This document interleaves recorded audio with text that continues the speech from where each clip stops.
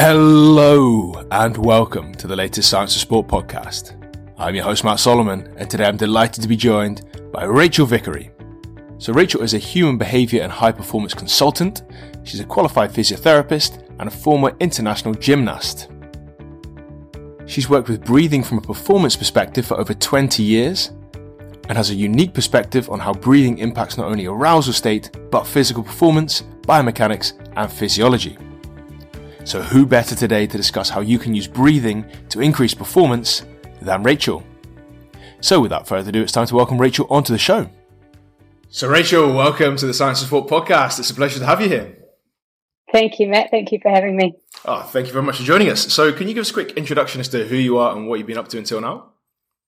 Sure. So my name is Rachel Vickery. I'm a Kiwi, so from New Zealand, originally live in Australia, so been in Australia since 2003.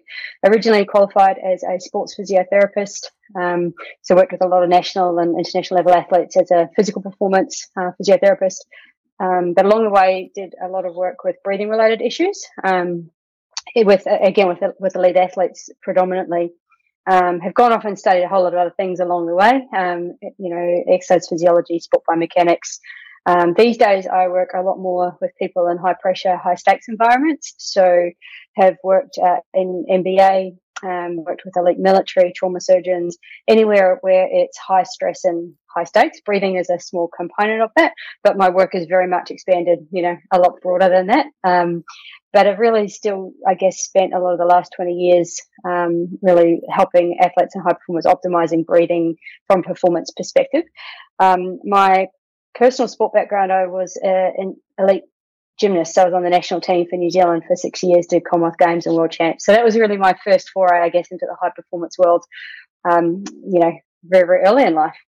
Awesome. So you've seen both sides of that spectrum, the kind of the athlete side and then the practitioner side, but also moving on into some other stuff as well, which is super interesting. And I think like you said just before we started recording, that could be a 2-hour podcast. So we need to keep that, unfortunately, a little bit more condensed.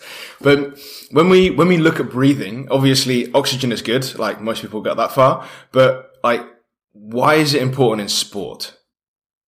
Yeah, I think many years ago I did my master's thesis on optimizing performance in competitive cyclists by changing breathing pattern. And at the same time, I was training with some people to offset the mental challenge of my thesis. I was doing a lot of physical training. And one of the guys said to me, how do you write a 50,000 word document on breathing? Breathe in, breathe out, don't stop. How do you write 50,000 words on that? And I was like, yeah, it really is that complex, right? Or it can be that simple. But I think there's so much around performance that's more than just the oxygen side of it. So we look at things like, the biomechanics, particularly with upper limb biomechanics. So if someone's not breathing well, they're going to use all of their upper limb musculature in a slightly different way. That's going to impact things like technique, accuracy of technique, ability for upper limbs to generate power or breathe. And that becomes a bit problematic when breathing is the priority for staying alive. It tends to change upper limb mechanics in that sort of scenario. We tend to have less blood supply going to power generating muscles if we're not breathing efficiently. So we tend to see, drop in power output, jelly legs, that inability to sort of push hard. Situational awareness tends to change if we don't breathe well. So if we're a field-based athlete, then we may potentially miss, an open player who's out to our left or right because of what changes to some of our situational awareness through peripheral vision and auditory cues, those sorts of things. Better decision making, there's a whole lot of things that breathing actually starts to spill into, including things like your perception of how fatigued you are. And if you're not breathing efficiently, then your brain is going to get a misread on that, and it tends to have you pull back your physical intensity until you feel like you've got your breathing a little bit more under control. And a lot of that is not related to oxygen and CO2 out. It's more just related to the biomechanics of how you're actually breathing in the first place. And that's super interesting. Obviously we can pick out loads of those different individual things you just mentioned, but when we're looking at the physiological and psychological benefits of doing this, what can athletes gain from gaining control of their breathing? So when they have everything in order and everything's under control, how do they then improve their performance? Yeah, so when I did my master's thesis, and this was research, and obviously when you do research, the only thing you can do is change one variable, right? That's not the reality of optimizing performance in the real world. But we did a couple of tests. We did a 20K time trial, and we did a peak power incremental test. And, and these guys were guys that were competitive cyclists, but they weren't elite or professional, and we saw a drop in time trial time by 1.5%. We saw an increase in peak power by close to 3%. We saw a drop in breathing rate across that by 13%. Increased depth of breath by about 10%. And the RPE for both their breathing exertion and their leg exertion changed by anywhere from sort of 25 to 30%. So in summary, what we saw with that was a much better performance, better power output, being able to push faster, but optimizing all of those other sort of markers that we would see with performance at the same time. So the other thing that happens too is if you've got better breathing control when you're pushing hard, your thought processes tend to follow your breathing. So if your breathing is erratic and out of control, you tend to go more into that dark, deep hole, around this sucks, this hurts, I'm not sure if I can keep going, those erratic kind of thought processes. The more controlled your breathing pattern is in those scenarios, the calmer your mind is. So that ability to find that flow state tends to happen a lot more because you're not so focused on, oh my God, I can't breathe. I can't get air into my chest. This sucks. And of course, that becomes the priority with that. I think certainly a much better recovery. So whether that's recovery in a training session between sets. So if you're doing a sort of if you're a swimmer and you're doing repeats on a time, or if you're a running athlete and you're doing running repeats, bike repeats, those sorts of things, the ability to recover faster so you can push harder each interval. And then, of course, recovering better off the back end of a training session, significantly optimized. What we see in some of the field-based teams that we work with is that the players tend to have more gas in their lungs and power in their legs in the back end of a very tough game. So you might not see a difference in a team that has good control versus a team that doesn't in the first half or even in the first three quarters. But certainly those changes start to happen because someone's been able to keep their heart rate lower through the whole game. Their mind is a lot more focused, lactate profile, is a little bit more under control, those sorts of things. And when you're looking at what good breathing is, then, because obviously this sounds super attractive, right? Like I want to implement good breathing with my teams. I want them to be really fit in the last few minutes. But what does that look like in terms of physiology and mechanics? Yeah, I mean, I think it's first principles 101, right? So ideally at rest, and the thing that often gets misinterpreted or not focused on well with breathing for sport is actually breathing with sport is set up by how you breathe at rest. So, often when I'm working with athletes or when I first get asked to work with a team, it's all about how do I breathe when I'm playing my sport? How do I breathe when I'm swimming? How do I breathe, in that sprint event or whatever it is? And if you're trying to make the change there, you've almost left it too late because breathing with exercise is very much an exaggeration of what you do at rest. Now, if you've got breathing issues that are showing up with sport, and it might not actually just be, I think one of the things we didn't touch on is how does poor breathing show up for an athlete? There's all the things that we can benefit from, but there's also some of the things that will show up for someone if they're not a good breather, full stop. So if we can just briefly touch on some of those, crack on, please. Awesome. So if someone's not a great breather at rest and then doesn't have good breathing control with their sport, then sometimes that will show up as breathing related symptoms, which you'd expect. So someone might present with difficulty getting enough air into their chest. So they'll describe that as it's hard for me to breathe in. They might have an inspiratory wheeze or stridor. They get unusually short of breath. They might have a cough or a sore throat after hard exercise. They struggle to catch their breath after those, intense bursts. But often you'll also see, someone who's not a good breather, it doesn't necessarily show up as a breathing related problem. And that's where I think it gets kind of quite interesting because sometimes you'll see an athlete who just has a really unusually high heart rate at rest. They hit that early fatigue point where, as a performance coach, they're fitter than what they're showing you, but they just can't tap into that. Or, you might see someone lose accuracy with precision techniques under pressure. So it might be a technique that they can do no problems whatsoever in training, but it starts to fall apart, when the pressure comes on. we'll see technique really start to tighten up. So for a swimmer, for example, who's not a great breather and their breathing gets out of control, they've got a beautiful technique with a glide and, really smooth when they're sort of at lower pace, but when they really start to get breathless and push hard, you'll see that their technique and their whole stroke will tighten up and get a little bit tenser. So you'll see it show up as sort of physical or biomechanical or recovery issues, but then you'll also see if someone's not a great breather, it might also show up as challenges with their arousal state. So how do they feel under pressure? They might lose focus. They lose that peripheral vision that we talked about before. They miss auditory cues, so they'll forget or they'll miss a call from someone else on the field with them. They'll forget the game plan. They start to make poor decisions. They'll get quite clumsy. They'll lose fine motor skills. They'll sometimes get quite panicky in their head and thumping heart. So I think that the point to all of that is if you've got dysfunctional breathing or if you've got less efficient breathing, it doesn't only show up as breathing problems. It can show up as a whole lot of other performance issues that it can be a little bit harder to kind of draw back to, it's actually coming from the breathing pattern because it's showing up somewhere else, if that makes sense. Absolutely, and if I'll put that into context as a butterfly swimmer who I used to work with many years ago now, and he used to have real problems with his words blowing out his shoulders in a race. He just hit that fatigue point. Everything would get so tight and overloaded that he just couldn't keep his power in his stroke. And he was also really prone to upper limb shoulder injuries, a lot of impingement issues in his shoulder.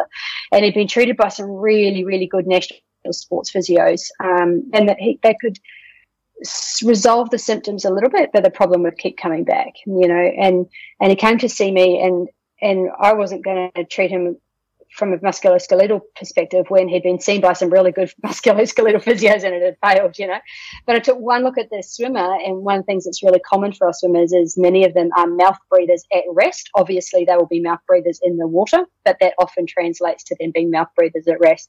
So he was a mouth breather at rest. He was very dynamically hyperinflated, which meant at rest, all of the air was sitting up in his upper chest and he was breathing very much in his upper chest. He also had sinus issues. So what was happening for him was because of his whole biomechanics of his resting breathing pattern, which was causing him to breathe at rest very much with his accessory breathing muscles, pec minor, levator scap, scalenes, upper trapezius, sternocleidomastoid. It was actually having him already in a slightly internally rotated shoulder position. And then when he got into the water and he was really trying to use, funnily enough, those same muscles to generate power and stability through the water, he almost had nowhere to go. So he actually fixed his shoulder problem by two ways: getting him off dairy so he could actually breathe properly through his nose in the first place because he had terrible sinus issues related to his dairy intake, and then obviously working on his breathing mechanics so he could breathe through his nose and breathe with his diaphragm at rest so that when he got in the water, all of its accessory breathing muscles were already rested so he could actually do his sport. So that kind of sounds like, I know that, probably sounds like a very waffly kind of way of how do we get from dairy intolerance to shoulder issues, but that's how I think complex and complicated some of the breathing stuff can be in a performance perspective. I think that's a super interesting insight, especially when it comes to like a little case study as to how that all comes together. When you're teaching athletes how to breathe, like if you take 20 athletes and you're going to do a session with them, like what things are you teaching them to make sure that they can perform at the highest level under pressure? So specifically in the breathing vertical, right? In the breathing? Specifically related to breathing, not the broader picture of performance under pressure. I think just for today, I'd love to do the other one, but like for today, let's just do breathing. Let's stay narrow. We don't want this to be a 2-hour podcast. So coming back to, I think, your question that you asked us before I said, how does it show up? First principles, at rest, we want to be breathing with our diaphragm. Okay, big dome-shaped muscle. It's designed to do 80% of the work of the breathing. And it's relatively fatigue resistant for most people in most scenarios. So at rest, and actually, before we get to that, your listeners can probably do a little self-check. It's actually just as you're listening to the podcast, actually just check in with yourself as to where you're breathing. Right. And so what we should be experiencing is that our mouth should be closed. So we should be breathing in and out through our nose. Our belly should just be gently going in and out as the diaphragm goes up and down and pushes the abdominal contents just gently out of the way. The out breath should be a little bit longer than the in breath. There should be a little pause after the out breath, and there should be no movement through the upper chest or shoulders at all at rest, presuming that people listening to this podcast relatively sedentary, not out for a run. So basically we want to that's how we want our athletes to be breathing at rest to start with, right? So we do quite a lot of work with breathing retraining where we get someone to learn how to breathe in that way, but in an automatic pattern. So the challenge with breathing is it's one of those things that we've actually got conscious control over, but most of the time it runs subconsciously. So what I mean by that, if I said to you, Matt, hold your breath, you could do that to command, right? If I said to you, really breathe with your upper chest and really get that going, you could do that to command. And if I said, really focus on trying to breathe into your abdomen, you could probably do that. But as soon as you get distracted by a shiny thing, or after about 10 minutes, you're going to revert back to what your brainstem respiratory pattern has you breathing like, right? And so for many people, unless they've done specific breathing pattern retraining work, they will trend to be more of an upper chest breather. So what I mean by that is that they'll probably have their core a little bit locked on, and they'll be bracing through the abdomen, which makes it very difficult to actually breathe down into the diaphragm. They'll have their upper chest and shoulders just gently rising and falling as they breathe in and out. The inspiratory to expiratory ratio is probably going to be more of a sort of a 1-to-1. So it's more of a breathe in, breathe out, breathe in, breathe out, and there's no pause. And sometimes people will be a mouth breather. So that's not what we want. Okay, so we've got to get that brain stem to start to tolerate in and out through the nose. Expiratory phase longer, at least 1.5 to 2 times longer than in breath. Little pause at the end of the out breath. Very fluid, very easy, very rhythmical, not noisy, in and out through the nose. So that's where we want to start with baseline. Because what then happens, if you're breathing, let's say an average size male athlete, they might be breathing 6 litres of air in and out of their lungs in a minute. So it's not very much. But when you start to exercise, the first thing you'll start to do is you'll start to breathe a bit deeper, and then you'll start to breathe deeper and faster. So, again, let's take that same sort of mid-sized male athlete at peak workload in an aerobic-based land sport. That might go up to anywhere from 160 to 200 litres a minute. So things really start to change, right? So what that means is as long as you're breathing efficiently at rest, you've got all of that space. You'll start using your upper chest to lift your lungs from the top as well as the bottom with your diaphragm. You'll start to mouth breathe. You'll start to put more force behind the breath. But you've got ability to do that if you're breathing really well at rest. But if you're already breathing upper chest, at rest, then at your 6 litres, and then when you start to try to go deeper and harder and faster, and you're trying to suck more air, you get to a point where you're pulling all you like, but there's literally no space in your lungs. Does that kind of make sense? It's like a water bottle that's full of water. If it's full of water, you can't put more in there, right? Your lungs are the same. And so how that shows up for people is then they're like, oh, I can't breathe. And they put more emphasis on the breath in because their brain's telling them, you're not breathing, breathe in more. And they just kind of get stuck in that bit of a vicious cycle. So then the only option that often they'll have is they'll have to slow down to try to then be breathing at a depth and a rate that they've still got, in inverted commas, space in their water bottle to get that, to get the air in and out. So that's why the breathing at rest stuff is so important, so that you've actually got space to move into when you actually, take those next breaths. Once we actually start getting an athlete moving, then as long as we've got good baseline breathing, then what we try to focus on is actually the focus on the out breath with exercise, not the in breath. So for that same reason, basically, is we want to be making space. We want to be getting the air out of our lungs as much as we can, so we've got the space to take the next breath in. Once we start to take more time to do the in breath than we do the out breath, it's what's called a tapnoic shift, and it's a very inefficient way for our physiology to run. Heart rate starts to go through the roof, lactic profile starts to get out of control, and it's not a sustainable workload. So that's why we want the emphasis on the out breath. It's a way to also control the heart rate as well, is making the space for that breath. We also want to ideally use a slightly pursed lip mouth shape rather than a big wide open mouth. That sort of, I call it catching flies breath. Where you'll see someone big open mouth and nothing changes. What we want to focus on is using a slight pursed lip breath, because that creates a pressure in the airways that actually holds the airways open, so it's easier to get the air in and out of in and out of our lungs, basically. So focusing on the out breath, pursed lips, you'll start to lose that pause at the end of the out breath, and that's totally fine with exercise. But that's okay. And then if it's a sport, and then this is where it starts to get, okay, now we need to be sport specific, right? Because every sport is then going to have some specificities as to how we optimize breathing in those environments. Obviously, swimming is quite different from cycling, quite different from a field-based sport. But the other sort of main principle is making sure you're using your rest periods as well as you can, to recover and get your breathing back under control. Awesome. And I think that's a super interesting in-depth look at it. I think what I'd be really interested in is looking at like a high pressure situation. Let's say World Cup's in a month's time. So World Cup final, last minute, you're going to take a penalty. What can you do with your breathing then to make sure that your arousal state just doesn't go through the roof? Yeah, brilliant. Now, if you're leaving it till then to find a solution, you've probably left it too late. So do it now. So do it now, absolutely. And that's that classic thing, right, where athletes, they want the shiny thing. They want the quick fix, the thing that's going to give you the thing now. So I call it a get out of jail card. You got in jail, your arousal state basically has crossed your red line, and you've got that tunnel vision point. Heart's racing, you're feeling, really stressed and pressured.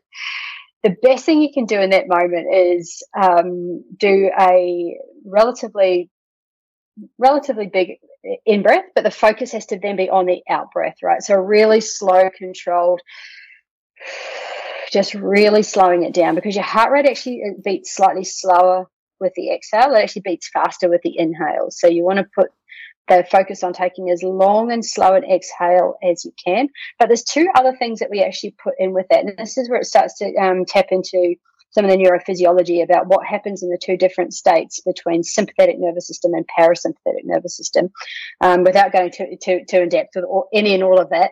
But a couple of the key differentials between sympathetic and parasympathetic is also where we look and what happens with our eye gaze and what we're thinking. So between those two states, our breathing, our vision, and our thought is something that we've actually got a lot of control over. So what I'll teach someone in that moment with the get out of jail card is lift your eyes and actually look at something that's either on the horizon, be aware of your peripheral vision, do something to just open your vision up a little bit, because that's going to cue into neurophysiology. It's going to turn off the sympathetic nervous system a little bit in that moment, right? That long, slow exhale, again, is going to tap into more of the parasympathetic and switch off the sympathetic. And without sounding all crystals and unicorns, having a gratitude thought that you've actually pre-prepared, or a very positive action thought that you've already pre-prepared, that is going to lead you in the direction of the action that you actually want to execute on. So many of our athletes will have a thought process around don't miss, what if I miss, what if this happens, it's all very negative focused, which actually doesn't help them solve their problem in the moment. You want to have something that's very focused that you'll actually execute on. But gratitude is actually a lot better thought to have. So it might be, man, I'm so grateful for this opportunity to play with my team, or just something that, and it doesn't have to be that wordy in the heat of the moment. But again, it taps into a lot of that neurophysiology. If you're running away from a lion that's trying to kill you, you're not going, oh, I'm so grateful for this opportunity, right? So gratitude and fear actually can't sit in the same place in our neurophysiology, right? So we want to focus on, something with gratitude. So it's a get a jail card. So lifting your eyes, taking that slow exhale, having that one thought that you've pre-prepared, that actually can just center you really quickly in that moment. But obviously the most effective get out of jail cards don't end up in jail in the first place, which is why I say, if you're leaving it till that moment, you're trying to go, oh, I need a solution to that problem, I'm kind of screwed, right? If I can put that in context for you with a golfer that I worked with many, many, many years ago, and he was a pro golfer, had his pro card up in the States, and he hit a form slump and he couldn't make the cut and he lost his card and he ended up moving home, and he was in debt, and he'd been working with the psych for about 8 years, and the psych had actually referred him to come see me about a year before he finally walks in the door, and the athlete comes in, he goes, look, I've decided this morning I'm done with golf, I just can't crack this. He goes, and by the way, he goes, I don't really think that this breathing stuff works. The psych's been doing it for 8 years and it makes no difference. And I love those challenges, right? And I'm like, brilliant, bring it on. I said, brilliant. I said, how has the psych been using breathing with you for you to control your state under pressure? And he said, well, as part of my pre-shot routine, I step off the ball, I take 3 nice calm breaths to set my state. And we'll see that with, penalty shootouts. We'll see it with the big kicks. We'll see athletes all around the world do that, right? They'll do that 1 or 2 deep breaths to set their state. Anyway, so the golfer says, I do three breaths. I step in the ball, I address the ball, I play my shot. I said, excellent. I said, how many shots in a pro round? And he looks at me like I'm an idiot. And he was like, well, 70. I said, brilliant. How long are you on the course for? And he was like, well, anywhere from 4 to 4.5 hours. I said, okay, cool. I said, so what you're telling me is of the 4,500 breaths that you can do in the whole round of golf, 210 of them are designed to, in inverted commas, set your state. But the other 99.6%, you're leaving completely to chance. And he kind of looked at me like, maybe I haven't got this breathing so well sorted. Because what was happening for him was as he was walking to the next shot, and he had all that monkey mind self-talk. What if I miss? If I miss, I miss the cut. If I miss the cut, I miss payday. If I miss payday, I can't support my family. All of that stuff was spiraling, was dropping cortisol into his system, was ramping up his sympathetic nervous system, was actually having him breathing shallower because upper chest breathing is very tightly wound into that sympathetic nervous system because primarily, if there was a threat to our survival, we're either going to run or fight, which means we're going to have to get more air. So that's why the cue between that sympathetic nervous system has us breathe more upper chest, right? But even his walking to the next hole, his brain, his limbic system was cueing him tighter and tighter with more upper chest breathing. So then when he actually stepped into the ball, you can imagine, professional players know exactly where to position their body to execute a shot or a stroke or a technique or whatever. So he had practiced his shots in a very relaxed state, biomechanically. So he knew exactly where to position his body. And this is where we started to talk about that upper limb stuff and how that changes biomechanics and timing. But then when he'd get into that moment and his breathing pattern would change and he'd get more tense through his upper body because of recruitment of all of those muscles, his swing would actually tighten up just a little bit and just enough that the club face would hit the ball at a slightly different angle. But of course, then the ball's going somewhere completely unintended. So the guy that showed up in a pro tournament was actually a different golfer, in inverted commas, biomechanically, than the guy that had practiced that stroke, hundreds and hundreds and hundreds of times on the practice screen. So in terms of that performance under pressure moment, so much of performance under pressure is actually about what you do away from the moment of pressure so that you're really well set up for that moment of pressure. Now, we worked with him. He got his card back. He became PGA Player of the Year, and he did exceptionally well. There was a whole lot of back end work that we also had to do. Won't go there in this podcast, but that's just that really kind of tight, way, I guess, again, of showing that link between what's happening in our mind, often changing our biomechanics and our technique of our actual sport because of that, that nervous system and our breathing pattern that changes in different nervous system states. I think that's excellent. That's super interesting insight into how you've done that previously as well, and how it sounds very simple, obviously, but it's not very simple, but how other people could potentially do that as well. Just before we wrap up, I wanted to touch on whether everyday people can take something from this as well, right? So that doesn't mean the people who are going and playing sport at the weekend. That's just any person who's listening thinking, you know what, like, you've probably been playing with your breathing as well, because I have. Like, I've been sat here going, oh shit, I'm breathing through my mouth. Oh, like, oh yeah, I'm sat hunched over. I'm sat there playing with it as well. So I imagine there's people listening who think, right, well, can I benefit from this as well? So is this something that the everyday person could benefit from? 100%. So especially given that, just society generally, we're a lot busier than normal. So a lot more of us are operating under the pump. It's deadlines, it's expectations, it's responsibilities, it's go, go, go. We tend to, for most people, not just athletes, again, tend to be more of an upper chest breather if you're not thinking about it. And then think about, exactly to your point, sitting over a computer, you tend to, if you're slumped and you're squishing up on your lungs, it tends to force you to upper chest breathe. Or when you're really concentrating on something, or you're listening to something, people listening to the podcast are possibly holding their breath as they're listening, when we're anticipating something going to happen, when you're having an argument with your spouse, often in those sorts of scenarios, people tend to by default hold their breath without realizing that they're doing it. Now that's going to jack their heart rate up, drops cortisol into the system, get a lot more tense. A lot of people that I work with who are just, in inverted commas, normal people, will often describe being very tight through their neck and shoulders all the time. One of the things we didn't talk about was we do 20,000 breaths in a day. So it's where you do those 20,000 is going to determine, which muscles get tight or not. The diaphragm's built to do the 20,000, all those muscles we talked about, upper chest, get really tired and tight. Concentration is definitely impacted by how you're breathing. So if you're tending to be an upper chest breather and you're breathing faster because of some of the stuff that changes to carbon dioxide and oxygen in your bloodstream, you tend to not be able to think as clearly. You tend to be a little bit more of that brain fog type scenario. So yes is the answer. Basic principles still, do the work to learn how to reset your brainstem pattern. It's not enough. I'm not interested in how can you breathe. I'm interested in how do you breathe. So how are you breathing when you're not thinking about breathing is the critical piece of work to be done. One of the things that you can, just probably anyone can do just as a little habit breaker, and this isn't resetting the brainstem pattern, but this is kind of the next step up, is every time you pick up your phone to do anything, do a little bit of a body scan. And still pick up your phone and do whatever you're going to do. But just first step is become present. Okay, so that's the stop. Stop, drop, and flow. Stop, just be present, be aware of what you're doing. The drop part, drop your chest and shoulders and breathe out, because you won't realize that you're holding tension through your shoulders. You might be holding your breath. Just literally let it go.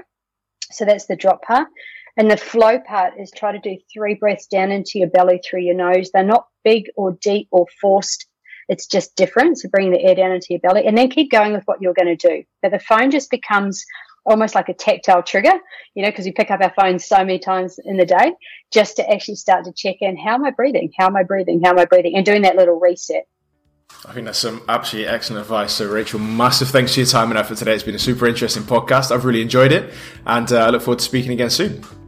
Pleasure, Matt. No problems. Thank you very much. Cheers. See ya. And that's it. Once again, a massive thanks to Rachel for all of her hard work on today's podcast. I really appreciate it, and I'm sure you do at home too. Before you leave, I want to point you in the direction of the Coach Academy. Now, the Coach Academy is a series of lectures broken down into bite-sized chunks. So if you've enjoyed today's podcast and you want to get some more great sports science information, all you have to do is click the link in the show notes and you can get into the Coach Academy completely for free for the next 7 days. So click that link in just a few seconds' time. And of course, if you have enjoyed today's podcast, it would be fantastic if you can give us a like and a share on social media and a recommendation to a coach, a colleague, an athlete, or a friend. That means that we can keep bringing you the best possible guests and the best possible content. And that's it. Once again, a massive thanks from me. I'm Matt Solomon for Science of Sport, and I'll speak to you next week.